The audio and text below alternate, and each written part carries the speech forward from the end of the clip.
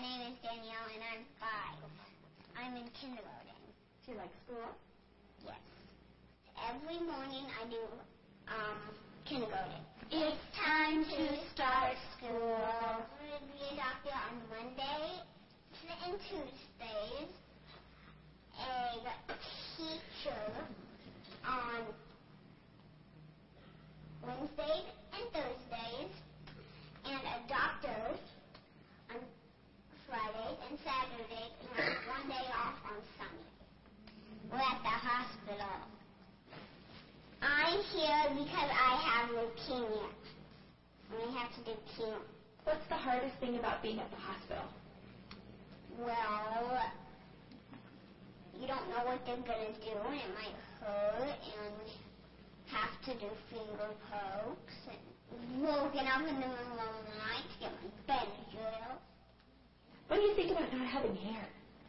It's pretty cool. I have a purple wig, and I have a brown wig. When I go outside, I wear a bandana, otherwise I wear a hat. Since you've been at the hospital, I've heard you've gotten some blood. Have you gotten some blood and some platelets? Yeah. Platelets look like orange gravy. It looks like orange juice, kind of, because it's orange. And then blood, right, of course, like the Huskers. Does it help you feel better? Yes. And the more platelets we get, the sooner we get to go home. Do you think it's important for people to get blood? Yeah. Duh.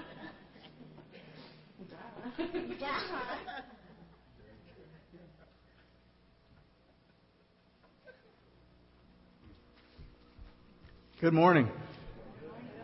Do you think it's okay to ask people to give blood? Yeah. Morning. We welcome you here. We're glad you're here this morning, and we're here to worship God and to share the love of Christ with one another. And we're happy that you're here with us today, and we welcome you. We welcome our guests especially. You're very important to us, and we hope you'll feel very much a part of our family together. Just a few announcements I'd like to call to your attention. First of all, let me remind everyone of our attendance sheet on each aisle. I'd like to ask if you would to take that and to fill it out as completely as you can and check the appropriate box on there. We would certainly appreciate that, and especially if you'd like to receive our email newsletter, put your email address on there, and we'll be glad to put you on the list for that. Some things that are coming up today, we have right after the worship service, we're going to be having a pie auction, and I think there's a bunch of pies over here that are ready for sale. And so we'll be doing that immediately after the worship service, and then having our covered dish potluck lunch. And we have plenty. There's plenty of folks for food for everyone. So please stay with us today and enjoy this time. It's a big time of fellowship and a big time of enjoyment of one another's company. And of course, all the money that we raise from our pie auctions today will go towards our ministry projects here at Community Baptist Church. We do a lot of things in our community, around the state and around the world, and this will go to help that. Upward basketball will be and cheerleading will be up and running again this week. We'll be starting practice again tomorrow after taking this past week off for fall break. And so if you'd like to be a part of that, then you can come tomorrow night or Tuesday night or Thursday night or Saturday morning. We got a lot of things going on, and we could use as much help as we can. Also put on your calendar something coming up on October the 31st is our annual Fall Festival. That's Halloween night, and we go all out on Halloween and have a big party here and serve chili, and it's a lot of fun. So put that on your calendar. It's coming up. I'll be here before you know it. And one other thing. On Wednesday, we will be having our blood drive. We do that several times a year. We have a blood drive here at Community Baptist Church, and if you would like to sign up and make an appointment, then you can see Jika, and she'll be glad to sign you up. But with that in mind, I would like to introduce Addison Burke to you to come and make some presentations from the Red Cross. Addison?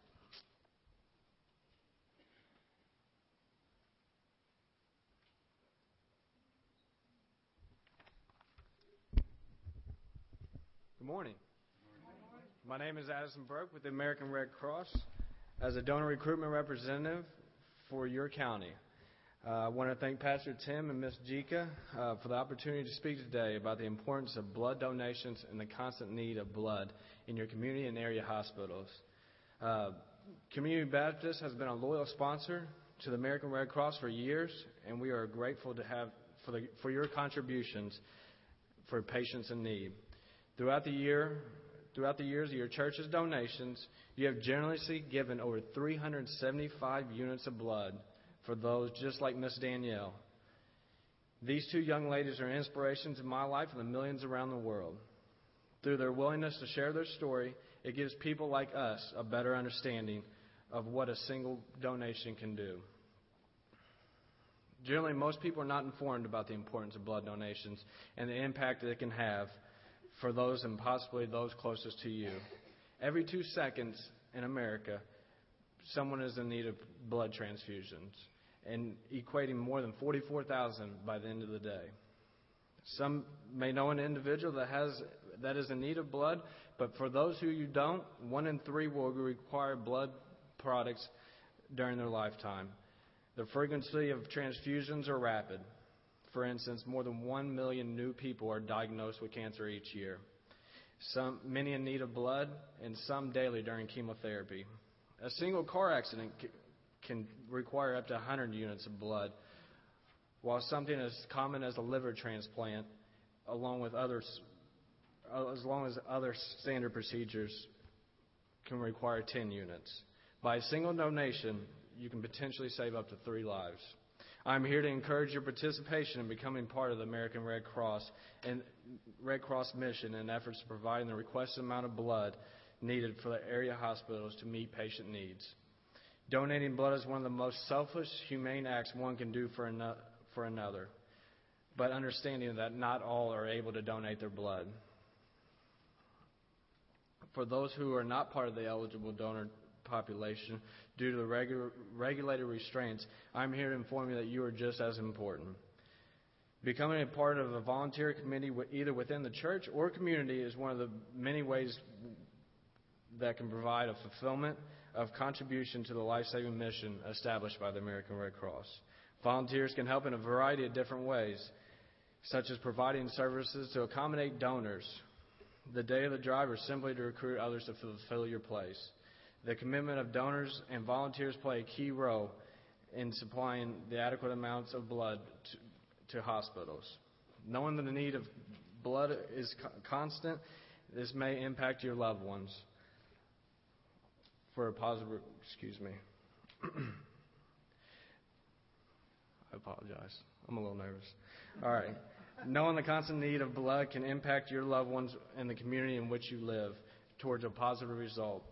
One of the most common responses from the public for not donating is they were simply not asked. With this opportunity, I'm asking you, will you donate your specific services? Once again, the blood drive is Wednesday, and we'll be giving gallon pens for all those continuing donors and American Red Cross for all presenting donors. Once again, thank you for your time and attention to this urgent need. Hope to see you Wednesday and look forward to our continued partnership. Thank you again.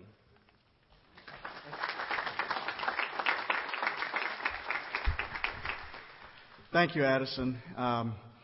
You have your marching orders. We'll be here Wednesday taking blood, and so if you can give, we invite you to come and be a part of this important ministry to this community and to the world.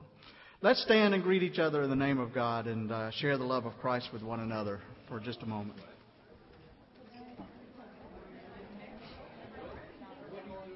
Hey, girl.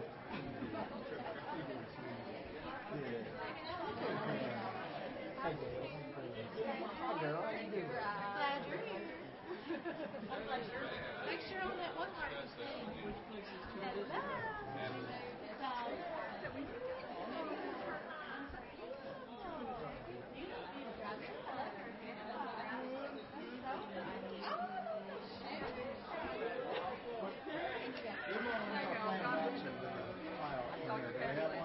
right after church, we auction and then we eat. And just tell them. And just tell them if they want to share it, that's fine. Okay. All right. We can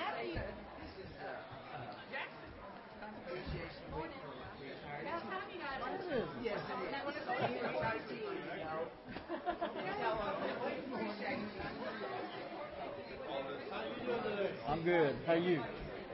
Glad you're back.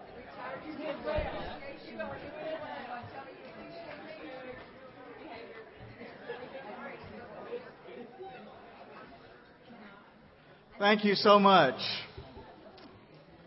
As you're returning to your seats, we'd like to invite our children to come forward for our children's moment. Come on up, children. Miss Sue Allen will be up here to lead our children's moment. So come on down, children. All right. Come on down. Hi. What have you got there? A songbook?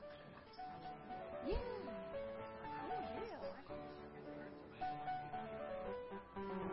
Some of you want to come on this side, maybe? Yeah, look at all the boys and girls. Nice group today. You ready to go back to school tomorrow? No? Have you had to wear a jacket some mornings now because it's cool outside? Is it getting, no? You haven't noticed it getting cooler? Have any of you been to the corn mazes yet? No. Has anybody got a pumpkin? Yes. Ah, there are some pumpkins out there, right? That's because it's fall. And I'm going to read you a story today called The Pumpkin Patch Parable. Do you know what a parable is? A parable is a story that kind of explains to us what God has told to us in the Bible. And this is a story about a farmer and his pumpkin patch. And as I read the story, I'm going to read verses from the Bible that kind of help you understand what the story, it connects the story to the Bible. Oh, let's see. See that big red barn and those rolling green fields? That's where the farmer lives, way out in the country. It's so far out, the streets don't even have stop signs. Must be way out there, huh? The farmer grows lots of different things in those fields. He grows tall green corn and big red tomatoes, big yellow squash, and little green peas. People eat that stuff for dinner.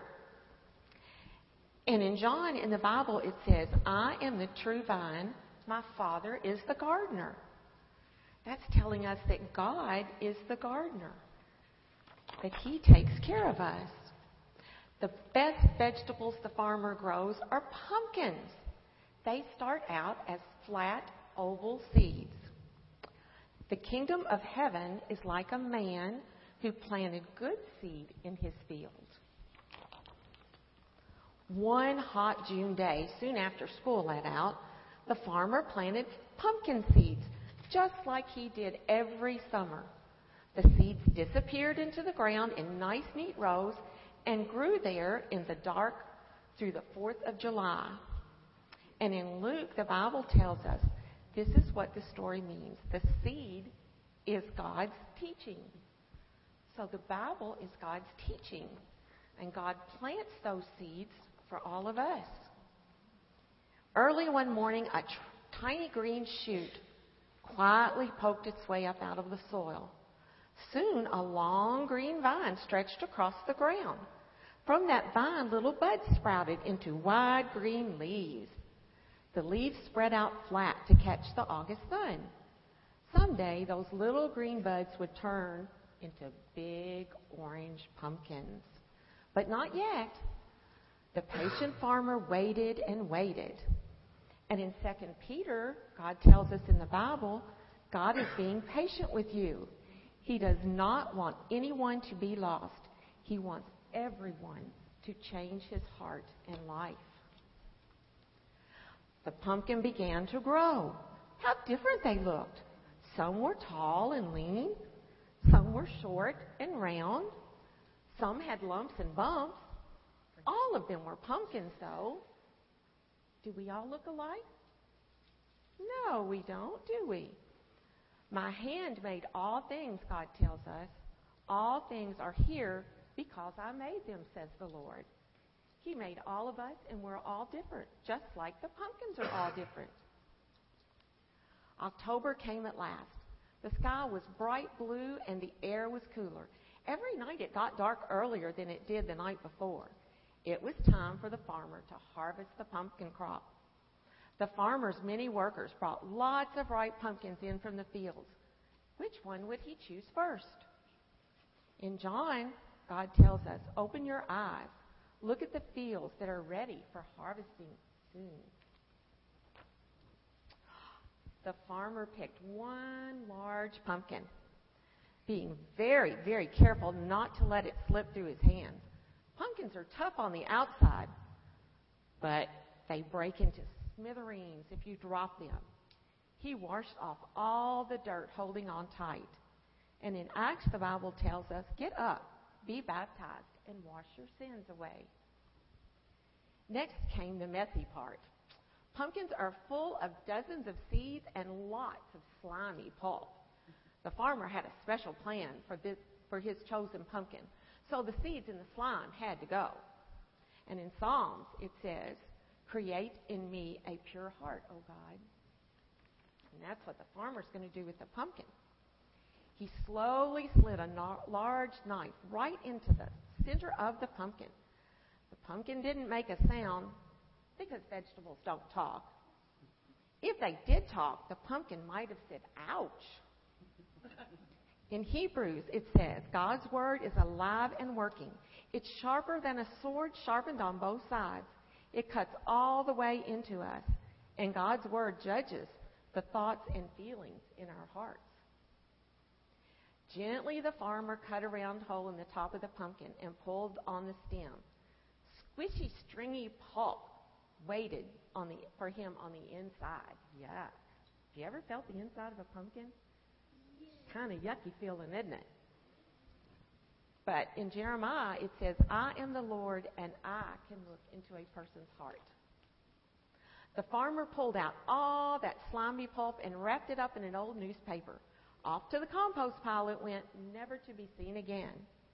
In Psalms, God tells us He has taken our sins away from us as far as the east is from the west. Then something really exciting happened.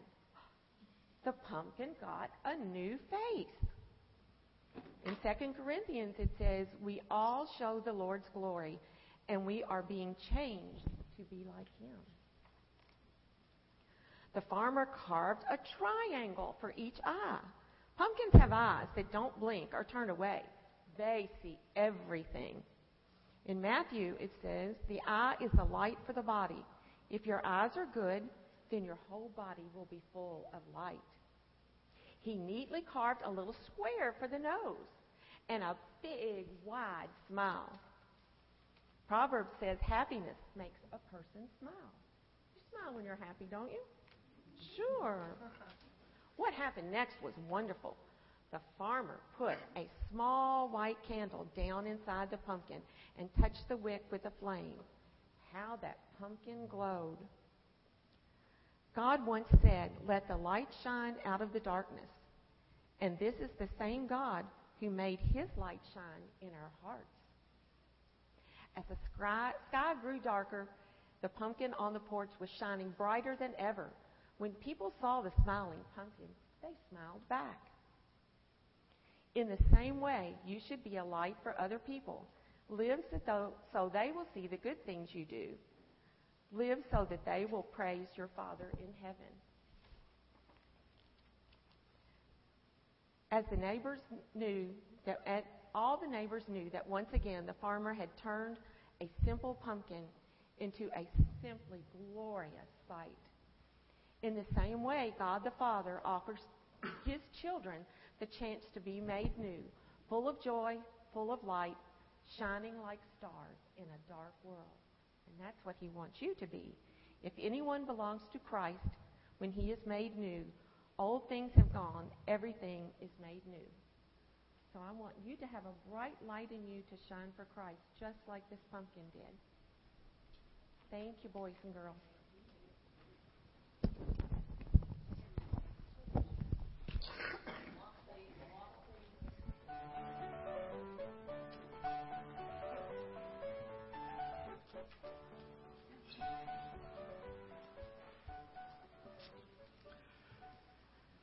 Please join me in our responsive reading, printed in your worship folder and projected on the screen.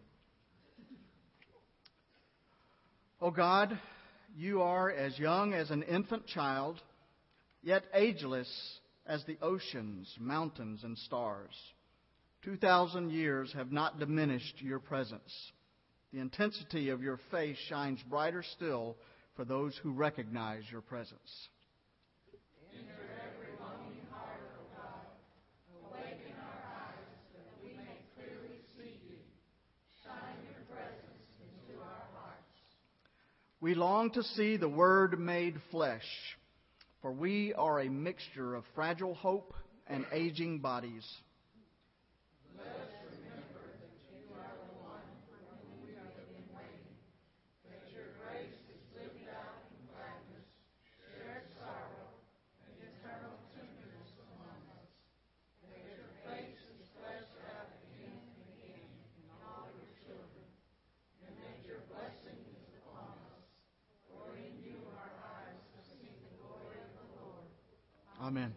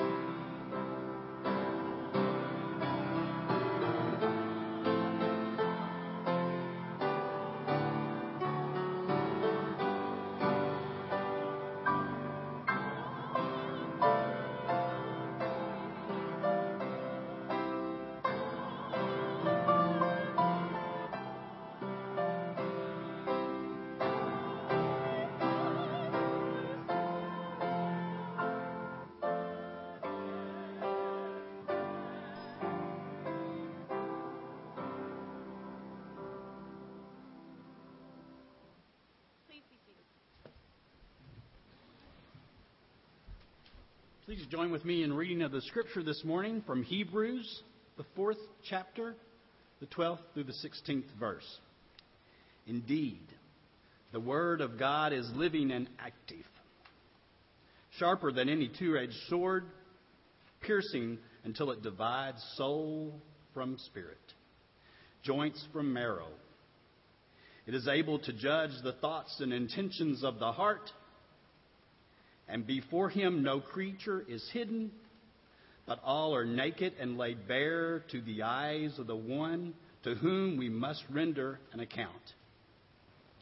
Since then we have a great high priest who has passed through the heavens, Jesus, the Son of God, let us hold fast to our confession. For we do not have a high priest who is unable to sympathize with our weaknesses, but we have one who, in every respect, has been tested as we are, yet without sin. Let us therefore approach the throne of grace with boldness, so that we may receive mercy and find grace to help in time of need. May God bless the reading of this word. Amen.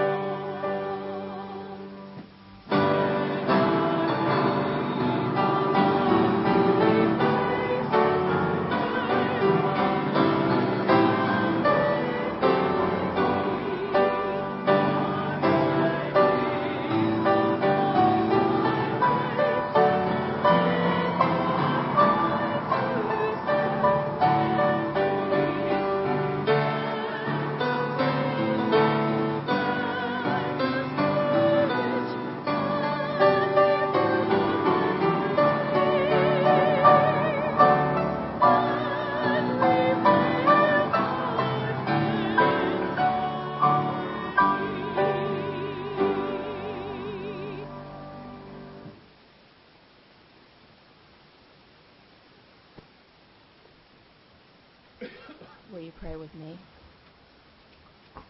Heavenly Father, we humbly come as your faithful disciples and ask you to bless these tithes and offerings.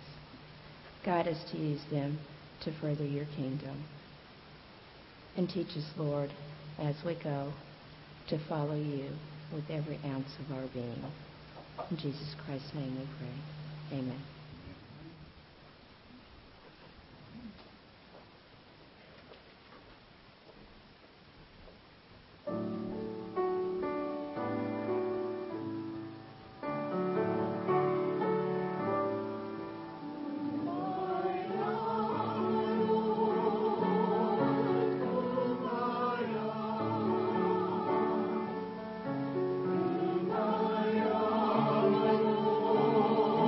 Lord.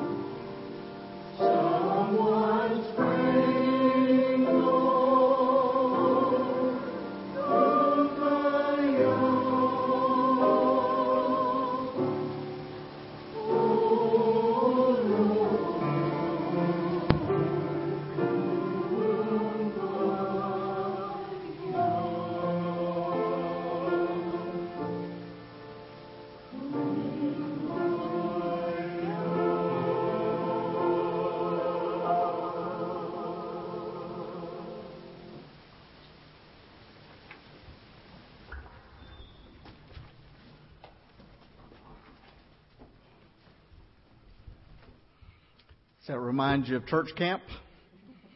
Well, we never sang it like that in church camp, did we? Thank you so much. Several years ago, Carl Reiner and Mel Brooks did a comedy routine called The 2,000-Year-Old Man.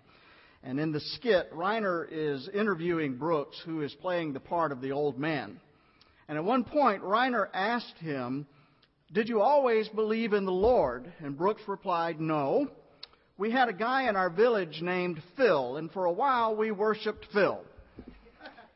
Well, Reiner was surprised by this. You worshipped a guy named Phil, he said? Why did you do that? And Brooks said, "Well, it's because he was big, and he was mean, and he could break you in two with his bare hands."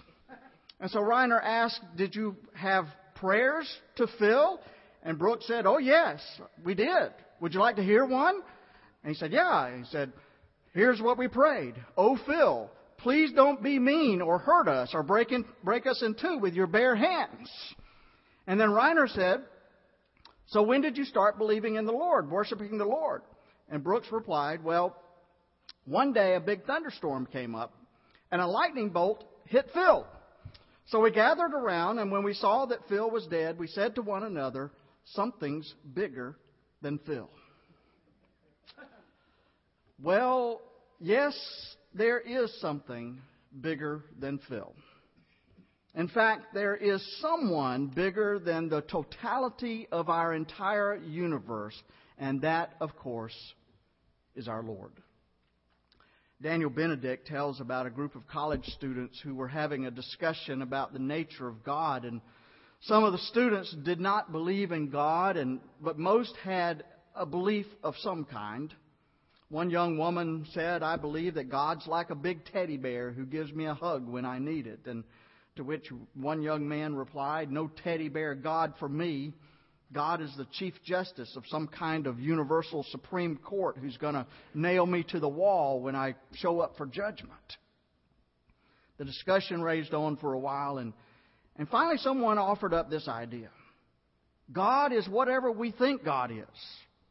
One person's idea of God is as good as another person's idea. We shouldn't judge other people's religious views. Well, this opinion seemed to gain some traction.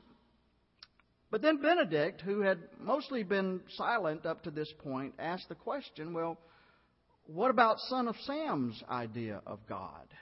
He said God told him to kill people. Is his idea of God okay? So the group decided to modify their opinion a bit.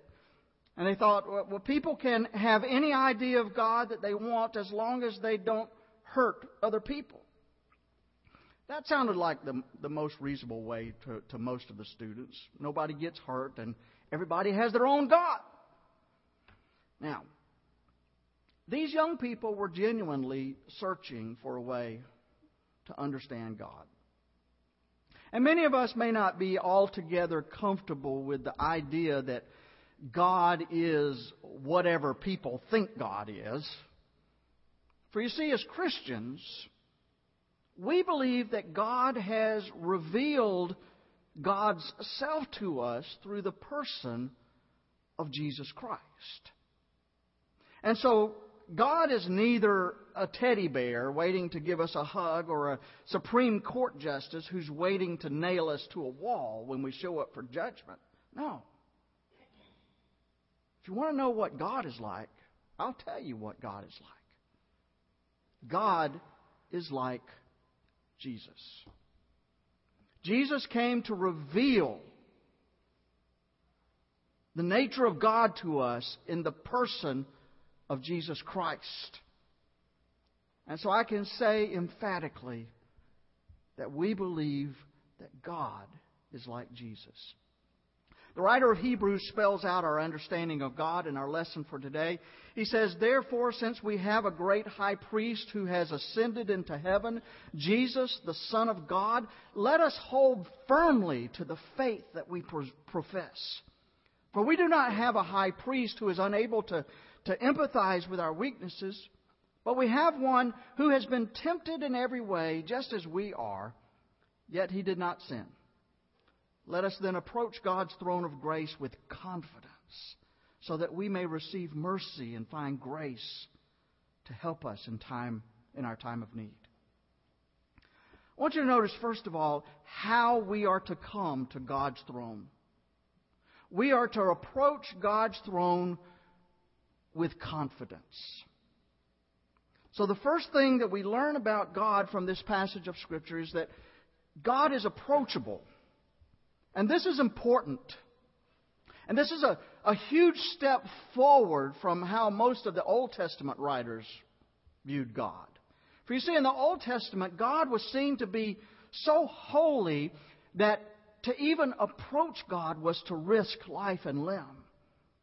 When the children of Israel approached Mount Sinai, God commanded that only Moses could come up onto the mountain and to approach the mountain to enter into God's presence. No one else could even come near the mountain lest they die. Later on, the Ark of the Covenant represented the presence of God. And if you'll remember in the book of Numbers, when the Ark of the Covenant was captured by the Philistines, numerous people, including some who merely looked at the Ark, were killed by its power. And in the same way, even some of the priests who served in the temple were warned that looking at the Ark would result in their immediate death. In 1 Chronicles 13, we read about the time when David and his soldiers moved the Ark of the Covenant from Abinadab's house. And when they came to the threshing floor of Kidron, one of the soldiers reached out his hand to steady the ark, but because the oxen that was carrying it had stumbled, and he was struck dead simply because he put his hand on the ark. So you see, in the Old Testament, the idea that God was unapproachable, that was the norm. No one was to come into the presence of God and live. But this is not the way it is in the New Testament. For you see, our high priest, Jesus Christ, has already interceded in our behalf. And because of that, we can approach the throne of grace with confidence, as we're told here in Hebrews, without fear. He has made us sons and daughters of the Most High God. And so we approach the Lord in the same way that we approach our earthly parents. Now let me ask you something. You don't approach your parents with fear and trembling, do you? Do you? Well, maybe some of you do. I don't know. Young people. Yeah, I see some of the young people in the back raising their hand.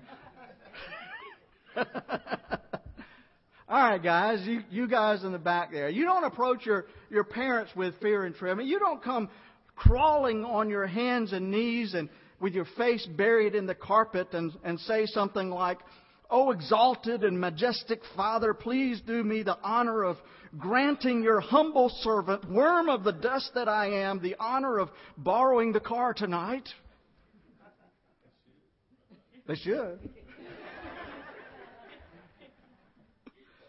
You don't approach your dad like that, do you? Some of us may have grown up with a very strict father. I like the way one older comedian describes the changes in modern family life. He said that the trouble with kids today is that they're not disciplined enough. When we were kids, we were disciplined harshly. My father was very strict. But then came along the electric razor, and that took the razor strop away. And then furnaces came along, and that took out the woodshed, and along came taxes and the worries of that, and away went my dad's hair, and with that the old hairbrush disappeared. And that's why kids today are running so wild. The old man's run out of weapons.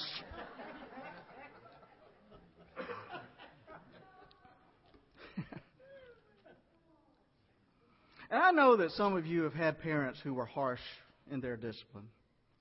But thankfully for most of us, the image of Father is an image of kindness and accessibility. And that's the image that the writer of Hebrews wants us to have of God. Jesus called God Abba. And He tells us to call God Abba as well. And that word Abba is a very intimate term akin to our word Daddy.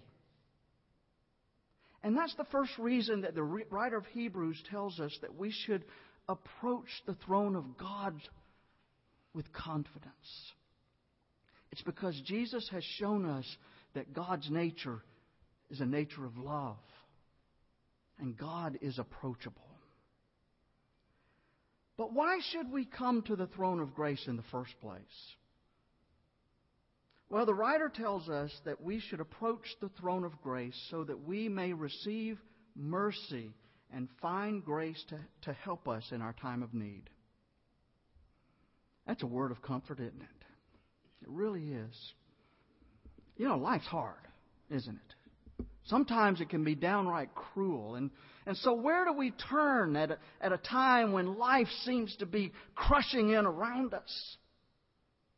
Here it is. We turn to God. We approach the throne of grace. And that's the second thing that we learn about God from this passage of Scripture. God is merciful. God understands our situation. And God cares. Several years ago, Pastor Bob Davis announced his retirement. And his congregation was shocked. Their eyes filled with tears as he told them that he had early onset Alzheimer's and he would have to resign at the age of 52. Listen to what he said to his congregation that day. He said, "As a Christian, I belong completely to Christ. My life is not mine, it's Christ's. Today my ministry draws to an end, and I can say with Paul, I have finished the race, I have kept the faith. And now I stand at the finish line in victory because God has set the distance that I was to run." Then he said, "Pray for my wife Betty as I turn guardianship over to her. I will not suffer nearly as much as she will. Pray that I will in no way inadvertently disgrace the Lord or this church or any of the people that I love. And finally, when I get to that point where my mind is gone, pray that the Lord will take me quickly. The glory of being with Christ makes me gasp with joy." And when asked about what about miracles, Bob said, "I'm like Paul, whose thorn in the flesh God did not remove. And I do not expect God will remove my Alzheimer's thorn. But I have made up my mind to find joy in my weakness because that means a deeper experience of the presence of Christ." Wow. What a testimony of faith. Why do we come to the throne of grace? Usually it is so that we may receive mercy and find grace to help us in our time of need. I don't know how many times in my ministry I have had people suffering through trials in their lives say something like, "I don't know how I could have done this without the strength of God." That's what Christ teaches us about God's character. God is approachable. And God cares about us in our time of need. But there's one more thing that we need to remember today. And that is that we have access to that throne of grace only because of what Christ did for us on the cross. Folks, we did not receive God's grace because of any merit on our part. We received that grace because of what Christ did for us. He became the great high priest who made the offering of himself so that we may become the children of God and approach God's throne with confidence. Henri Barbusse once wrote a little novel titled La Fleur, or The Flower. And in this novel, there were two soldiers. One was a man of sterling character, but his friend, whose name is Dominique, has made many mistakes in his life. And in one part of this book, the soldier with the unblemished record has been wounded and is lying dying on the battlefield. And so he turns to Dominique and he says, "It can't be long now." And he said, "Listen to me. You have lived a bad life. There are many convictions against you, but there are no convictions against me. There is nothing on my name, so I want you to take my name. Take it. I give it to you. Straight off, you have no more convictions.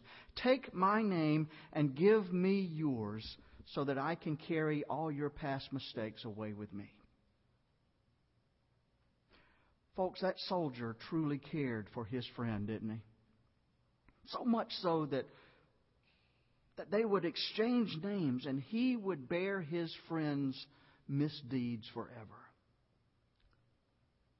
And I wonder, what if we had a friend like that? What if we had a friend who would take all of our mistakes upon himself? Well, guess what? This Scripture says to us that that is exactly what Christ has done. He has given us His good name. And He has taken our name, which is tarnished by sin, upon Himself. Have you ever thought to yourself, if I could only be 18 again and know what I know now? You ever thought that? Who hasn't, if you're above 18? If I could only live my life over again, I would do a much better job the second time around.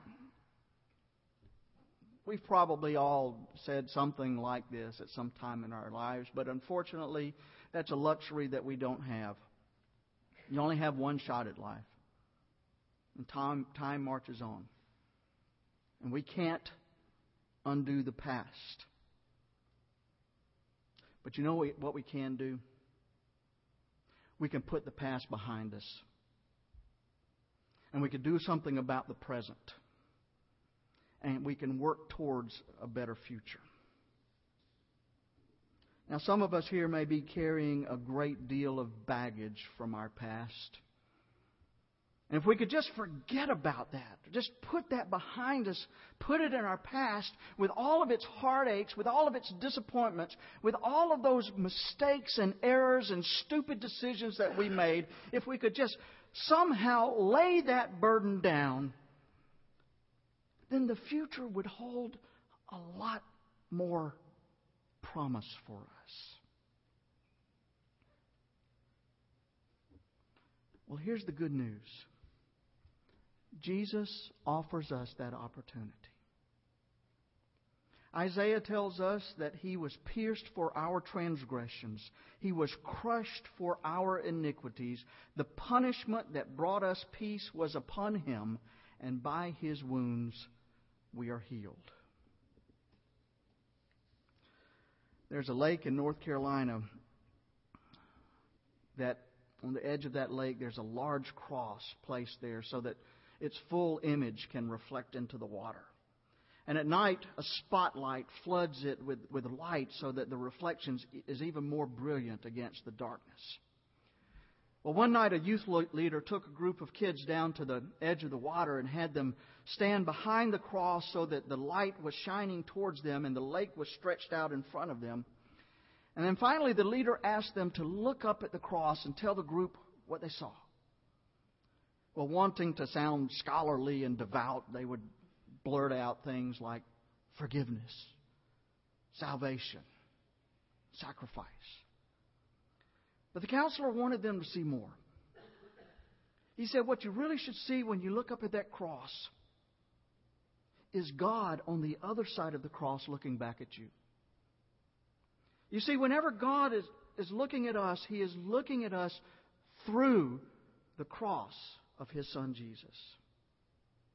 His victory over our sin, His victory over our chaos.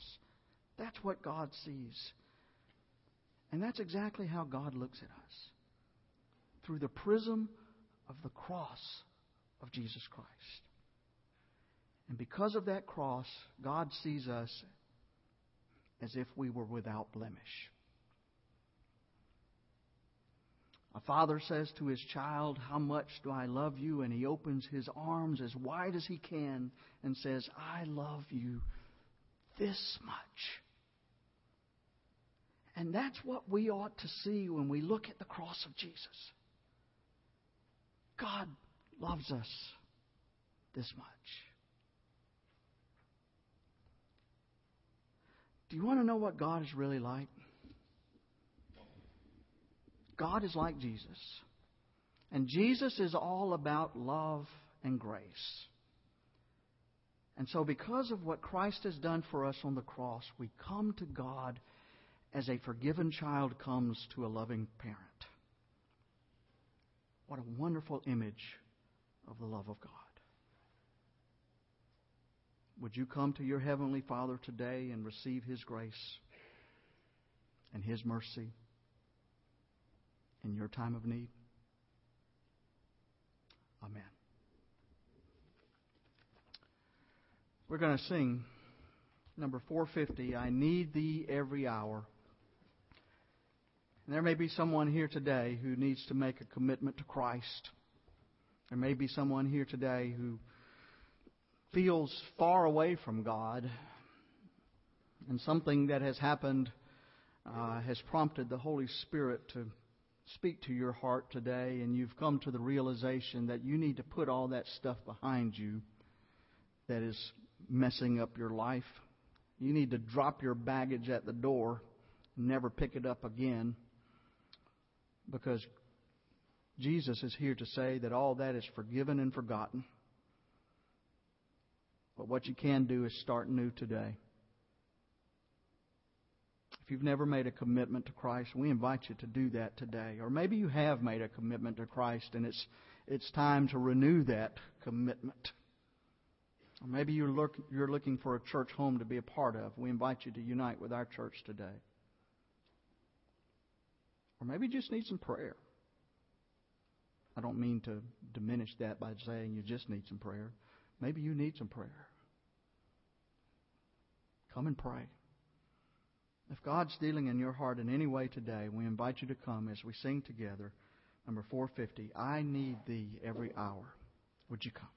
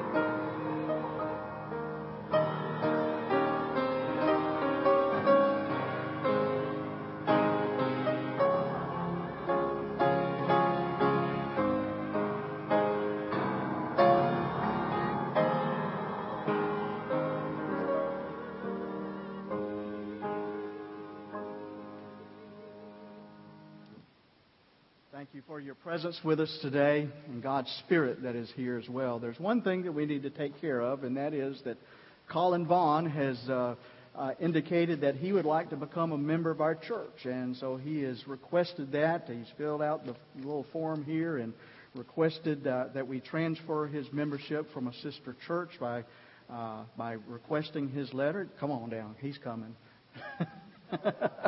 Come on down, Colin. Colin has been around here for a while now, and he has accepted Christ as his Savior and been baptized already. And so he's coming by transferring his member to our church. And he's already a part of our family here, and so we just welcome him here. And I hope that you'll join me in welcoming him to the family of Community Baptist Church by raising your hand and saying amen. Amen. Colin, you probably know the routine now here, don't you? Yeah, you know what I'm about to say? He doesn't remember. I want to tell you that every member of this church is a minister. And you know what that means? That means you're a minister. Every one of us. Because that's who we are. We are ministers in the name of Christ. We are ministers to one another. That's what family does. And we're family, brothers and sisters in Christ. And we're ministers to the world out there. And so we're looking forward to the ministry that we have for you. And we're also looking forward to the ministry that you have to us and to this world. So I know you'll want to come and speak to Colin and extend the right hand of Christian fellowship to him. Let's have our benediction, and then we'll just break for a few moments and proceed with our pie auction, and we'll take care of that as quickly as possible, and then go on with our meal. Let us pray. You have come close to us in Christ. You have shown us your love, O God, your grace and your compassion. And as we go from here, we pray that you will give us your patience when people are indifferent. Give us your compassion when people are in need. And give us your love to reflect your grace and your forgiveness to the world. In Christ's name we pray. Amen.